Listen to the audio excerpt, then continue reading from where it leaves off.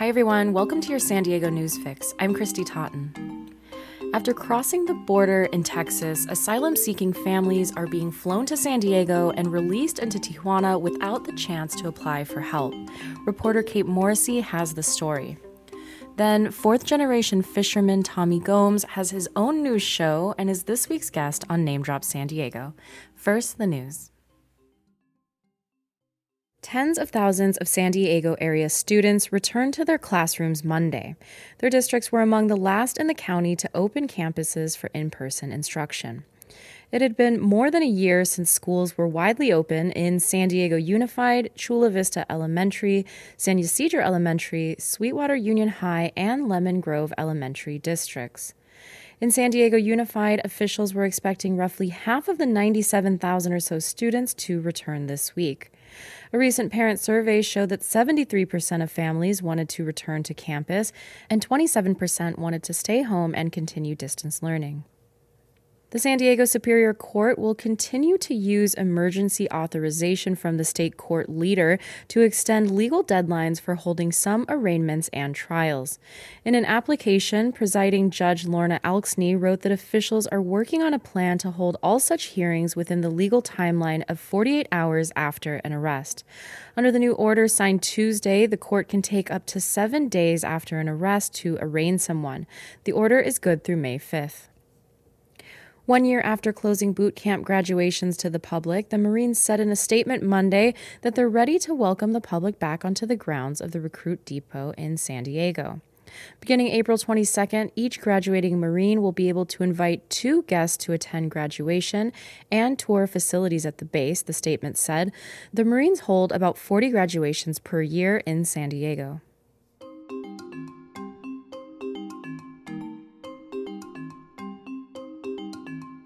The Biden administration has flown about 2,000 asylum-seeking families with children from Texas to San Diego, where they're expelled from the United States into Mexico without a chance to request protection.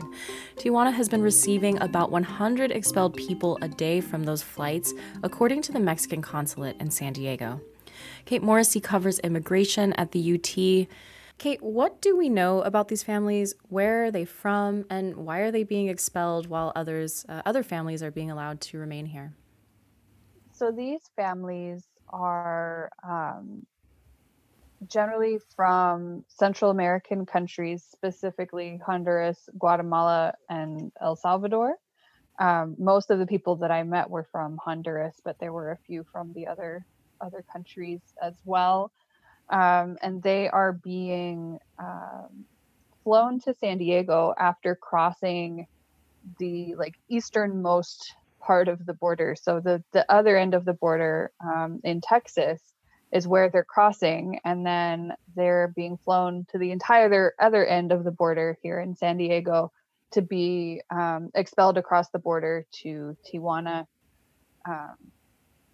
And other than that, most of them are families with children. A lot of them have children under the age of 7. I don't think there's much else about them that would distinguish them from any other person or group that is having a different outcome when they cross the border. It's kind of random. And so do we know why people are being flown here to San Diego to be released to Mexico?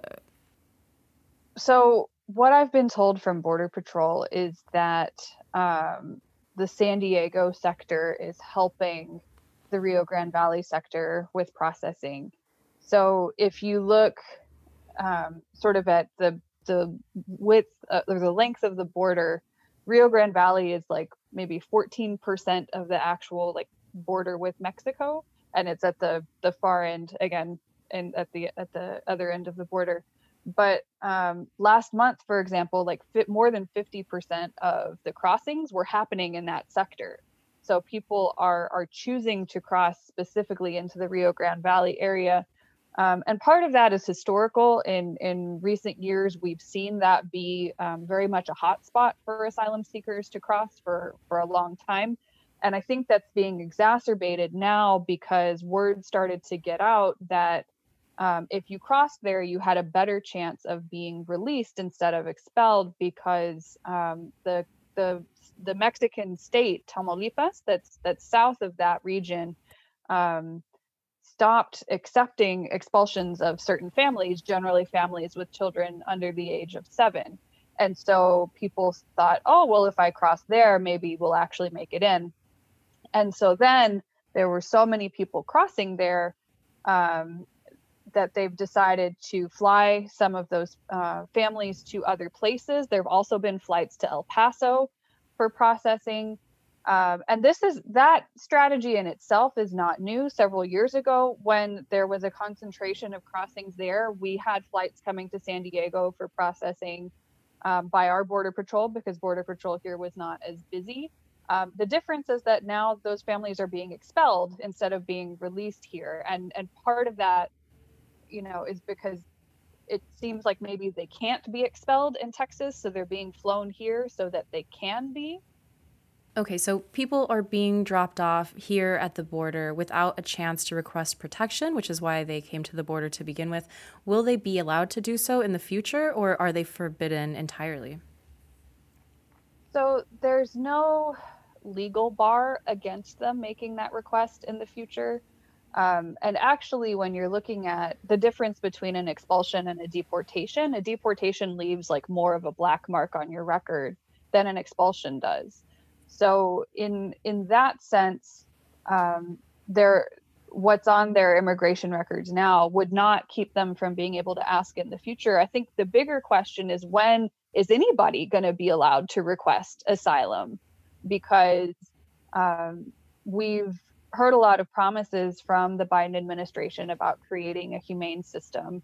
And the administration has ended the so-called Remain in Mexico program, which required asylum seekers to do their court cases basically from Mexico. They would cross, go to immigration court, go back across to Mexico, and wait again for their next hearing. And so those folks are being processed in every day through ports of entry now to end that program that was created by the Trump administration. But we have not started any other asylum processing at the ports of entry, except for families that have a family member with extremely serious medical conditions that manage to find an attorney that can make a petition to say, hey, this is an extremely vulnerable family, they need to come across now. There's a handful of those folks who are getting across, but other than that, anybody who's been waiting in Mexico, who's been stuck because of the numerous other policies that were enacted under the previous administration, including these expulsions, which started around the beginning of the pandemic, they're all just stuck, and we don't know when they're going to be allowed to actually present their case and start the asylum screening process. That's not clear to anybody.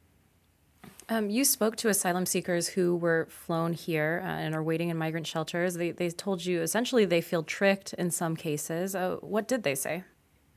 So they said that when they were apprehended by Border Patrol after crossing in Texas, they were taken to the Border Patrol's holding cells, and they were told to throw all of their belongings away. So if they were carrying, a diaper bag for their young child, if they were carrying a blanket, if they had extra jackets or sweaters, their shoelaces, which they have to remove when they go into custody, which my understanding is that's for sort of a suicide prevention measure, that people are made to take their shoelaces off when they go into custody. That's happened for a long time, but normally they get their shoelaces back when they come out. In this case, they told me that they were made to throw everything away. They're put in holding cells for several days, and they were fingerprinted, and they were asked, who are you going to stay with? And they told, this is my family member's phone number in this location. And then they were told, okay, you're going to get on a plane to go to San Diego to this shelter that's going to reunite you with your family faster. And so they get on the plane, and then the next thing they know, they're in Mexico, in Tijuana, at this, church that's become a migrant shelter, with a pastor telling them, hi, welcome to Mexico. Okay, so I wanted to ask about minors who have been crossing the border by themselves. The federal government says they have about 20,000 children in custody, and there are projections that that could reach 35,000 by the summer. Unaccompanied minors are not being turned away, but could that change? From what we have been told, the Biden administration is receiving unaccompanied children and creating more space in order to keep receiving them. There were a couple of rumors floating around about the possibility of older teens getting expelled at some point, but I want to clarify that was just a rumor. I was never able to confirm that information. I have not seen any movement on those rumors in recent days, and so who knows if that's something that's coming in the future or not. What we do know is that there's a lot of movement on the US side to try to create spaces to be able to hold more children who are in federal custody from the border. And I think, that ties back into these expulsions because um, some parents are making the decision knowing that their child will not be expelled if the child crosses by themselves. They're making decisions to send the child alone across the border, so that, in their mind, that the child can be more protected or receive the care that they need while the parent continues to, struggle in these difficult conditions in Mexico. That was something that we saw back under the Remain in Mexico program, and it's something that we're seeing again now with these expulsions. And I wrote about a woman in my article from this weekend who was from Honduras, um, who made that decision. She came to the border with her two sons. One of them was 14, and that son had recently been, shot full of bullets and somehow survived. And her husband did not survive that shooting. And so, when they got to the border and she saw, like, we're getting expelled as a family, and she heard that her son could get in by himself, she sent him in so that he could get the medical care that he needed. He could get the psychological care that he needed from going through the trauma of being shot. And she and her younger son continued to try to cross together, and they ended up expelled to Tijuana, while her 14-year-old son is now with other family in the United States. And so I think the expulsion policy is contributing to the number of unaccompanied children.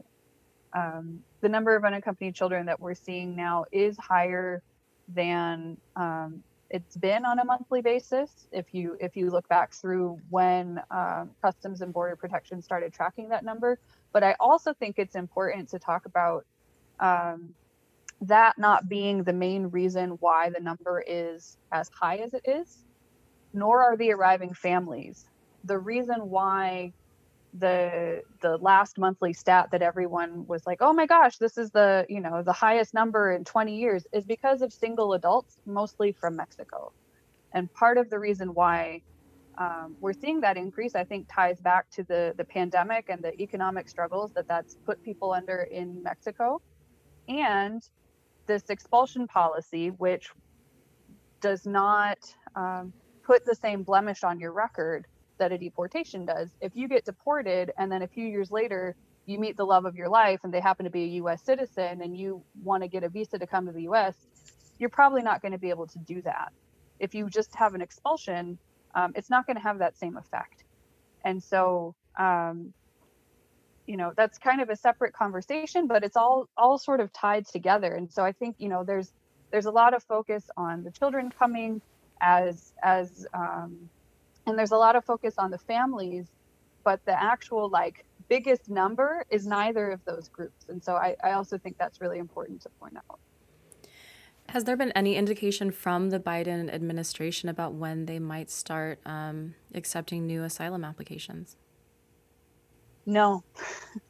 I wish I had a better answer, but no, we don't know. We've seen when reporters ask, in the White House press briefings about what's going on at the border, there's a lot of talk about long-term work to try and address root causes in the home countries. But that's going to take a lot of time. And we also don't know how successful that will be. When you look at how well we're doing as a country with addressing issues of gun violence, for example, and how well are we going to do at addressing that in a place like Honduras? I don't know. In the meantime, we're probably going to have a lot of people fleeing what's happening there, and I have yet to see um, something concrete come out from the administration about what that's going to look like.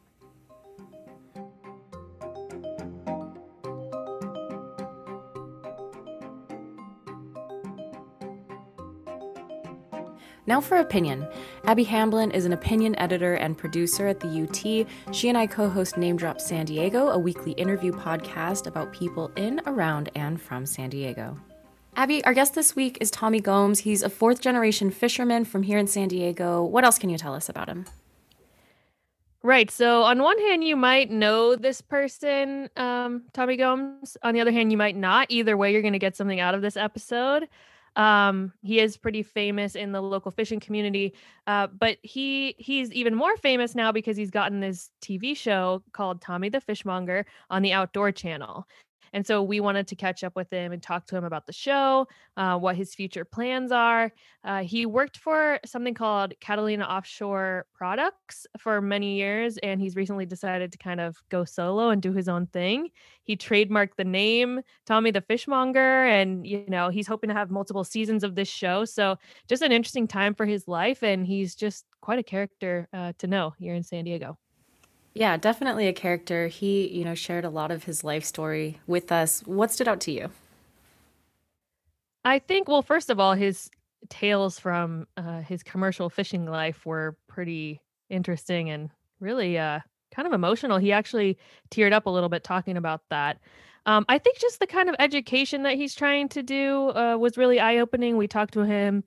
You'll hear on the upcoming clip about, what kind of local fish there are here and what we should be eating and what he recommends. And then he just really, really advocates for local fishermen. He says it's kind of a not dying, but just kind of shrinking and changing industry. A lot of the ways that fishermen and women worked in the past decades and in his family's life have changed.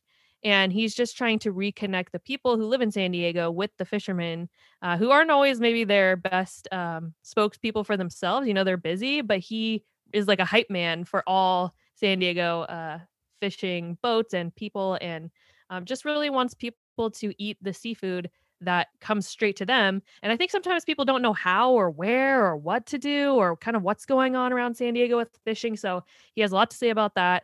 He'll totally, make you feel like, oh, I could go get something that was just fresh caught, versus just eating in a restaurant. So anyway, a lot to learn. I feel like he shared a lot that I didn't know personally.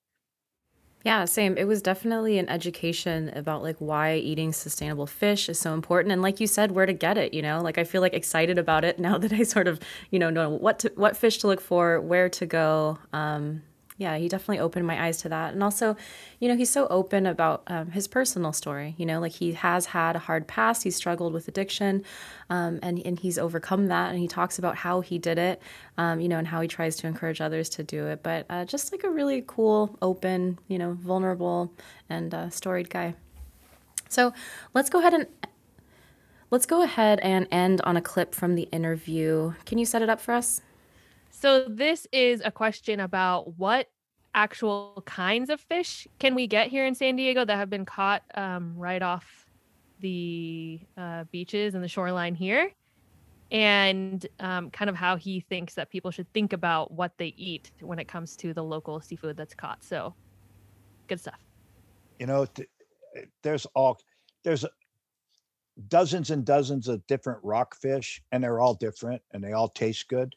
A 1.5 pound, 2 pound rockfish, most people want to fillet it because they want to make fish tacos. And I'm just like, no, eat the whole fish. You're an adult, play with your food, get in there and eat that whole thing, bake it, barbecue it, deep fry it, do what you want to do with it.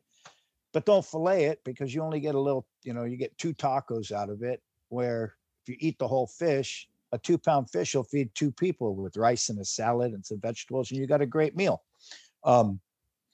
Yellowtail, white sea bass, mackerel, anchovies. If the big fish eat the small fish, why aren't we eating the small fish? Hashtag eat bait. You say, oh, try these live mackerel, and people go, oh, I don't eat bait. Well, neither do I. I eat mackerel.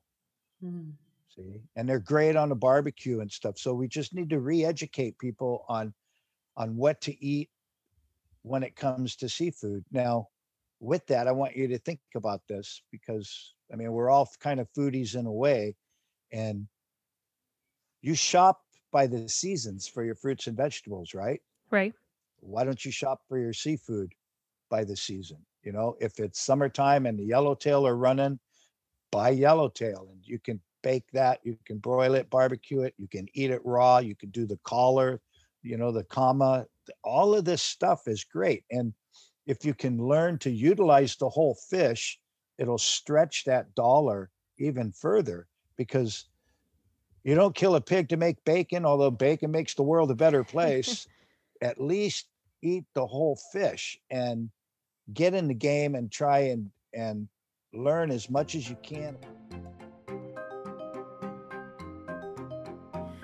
You can subscribe to Name Drop San Diego wherever you get your podcasts. I'm Christy Totten, host of the San Diego News Fix. Thank you to Abby Hamblin for filling in for me last week, and thank you for listening.